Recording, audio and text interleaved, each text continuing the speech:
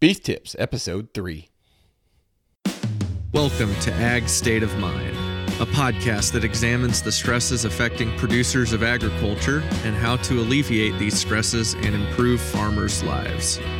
In this podcast, we discuss openly the mental health crisis that is occurring in the agricultural community and what we can do to help turn it around. Now here's your host, Jason Meadows.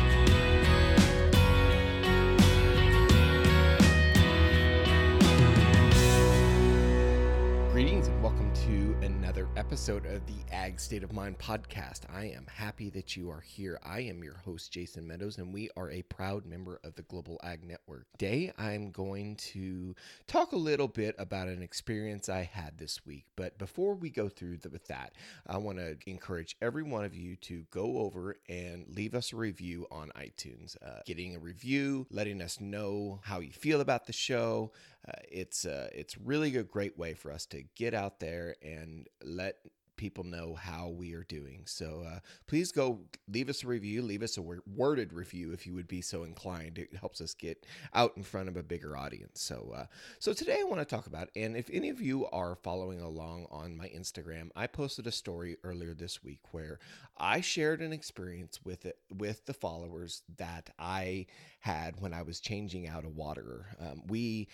As you know, we went through this incredible cold snap. I mean, almost all the country had an experience with this where for us, it was getting down below zero for 2 weeks straight. And when I say below zero, below freezing zero. So 2 weeks straight of freezing, which is not typical in Missouri, especially that cold when you get down into the single digits and even below 0 Fahrenheit. That's very unlikely of Missouri, or my part of Missouri anyway.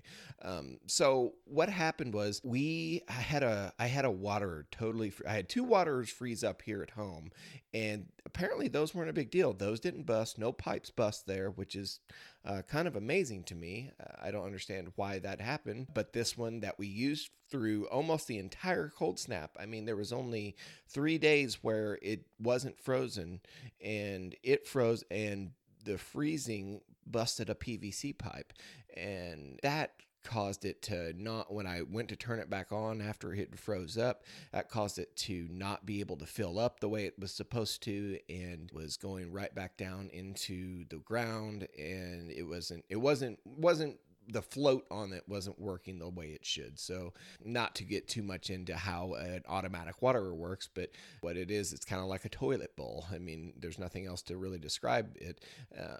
Water gets too low, then that float is engaged, and that float opens up a valve and fills up until it reaches the right water level in the water. That was broken. There was a part underneath all that was broken. So I had to take the entire waterer out of the ground, unbolt it from the concrete where it was bolted down, take it apart, take the PVC pipe apart, and go to the hardware store and match the PVC pipe, match the fittings, take it back, put it all back together. And so, I mean, okay, this sounds like a very simple job, and it is for most people. For me, and I'm going to get really 100% honest, a little bit vulnerable here, because this is hard for me. This is hard for me to admit. I am not a handy person. I struggle with tools.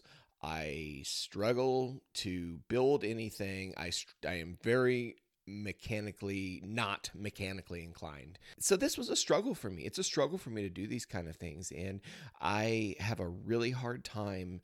Anything breaks around the house, breaks around the farm, I have a hard time fixing it. And, that's been a source of a lot of anxiety for me, that I don't do the things, and I don't have that part of me. Sometimes it almost makes me feel like less of a man.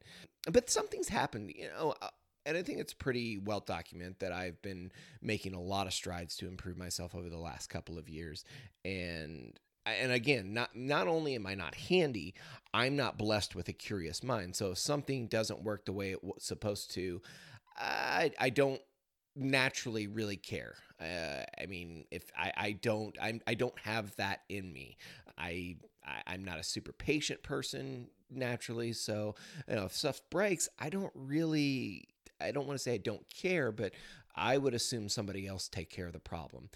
And that's kind of reflected in how I've done business over the last couple of years. On a typical time, I would have hired somebody to come out and fix this water for me. And looking at it now shows how ridiculous that would have been. But I think part of me was scared. I'm always scared to get into something that I think may be over my head. And I think it's a fear of failure. I have a fear of failure always. I don't like to fail. If you follow along, I've talked about my Enneagram. We're going to talk a lot more about Enneagrams coming up in the next couple of months with some people. I don't want to get into it too much, but I'm an Enneagram type 3, and I encourage you all to read about the Enneagram because it really can help make sense of your personality type. And me being an Enneagram type 3, I do not like to fail. I like to succeed, and I like for people to see me succeed. That's a huge part of my personality. That's all great. It's great to be pushed to succeed, but whenever we don't succeed and whenever we quote unquote fail, it is incredibly hard for us. We do not know how to handle failure. And whenever I see a situation like this that has me potentially failing, then I don't necessarily know what to do with it. So I think that's been my thing holding me back from always doing these kind of things is it's just easier for someone else to come and do it, because then I'm not faced with a situation where I might fail. But you know what? I did it. I humbled myself a little bit. I watched some YouTube videos. I just kind of looked at it, stopped, paused. I talk about taking breaks sometimes, not being in such a rush to do things and trying to analyze situation. I took a break and analyze the situation and realize that, hey, this is actually pretty simple. This is something I can probably do on my own with some pipe wrenches, some vice grip, and some new PVC pipe, and put it all together. And you know what's incredible? I went to the hardware store, got all the parts, cut the PVC pipe to the right length, put it all back together, and that water is functioning just as good as the day that we put it in. I'm not saying that I'm not going to hire stuff out. There's a lot of things where I feel like I can hire out and do things. I'll take, for example, building fence. I can pay somebody to build fence for me cheaper than I can do it myself, because it takes me away from things that I am good at to do something that I am not good at and I'm going to struggle with. And I'm not saying that I shouldn't do things that I struggle with. I patch fence a lot, but I don't go and build new fence because it's not a good use of my time. It's better for someone else to come in who is proficient at that, for them to do that, than it is for me. But it is good for me to understand that I can do these little things here time to time.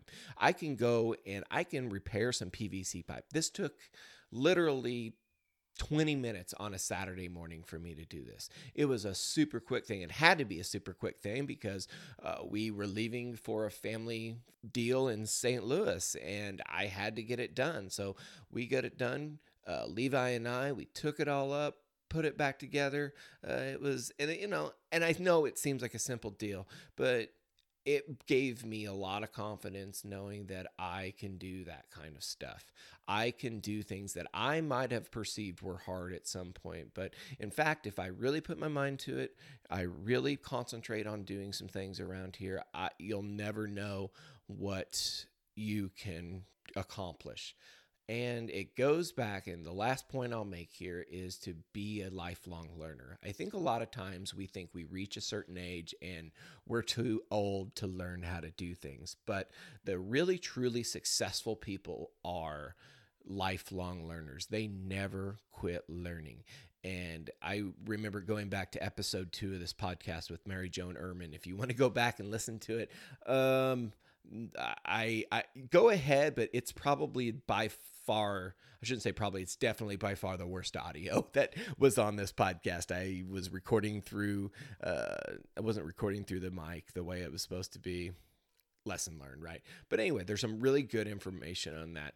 And what she said is a lot of times when we get to a certain age, we think that we have quote unquote arrived. and we are maybe feel like we're too good to do some things or too good to learn some things. But the really truly successful people in life are never reach that. They never reach the spot where they are too good to learn how to do something. And it goes back to being a lifelong learner. Always be ready to learn. Always humble yourselves. There's generally always going to be somebody who knows something more about something than you do. And seek those people out, because that is how you grow.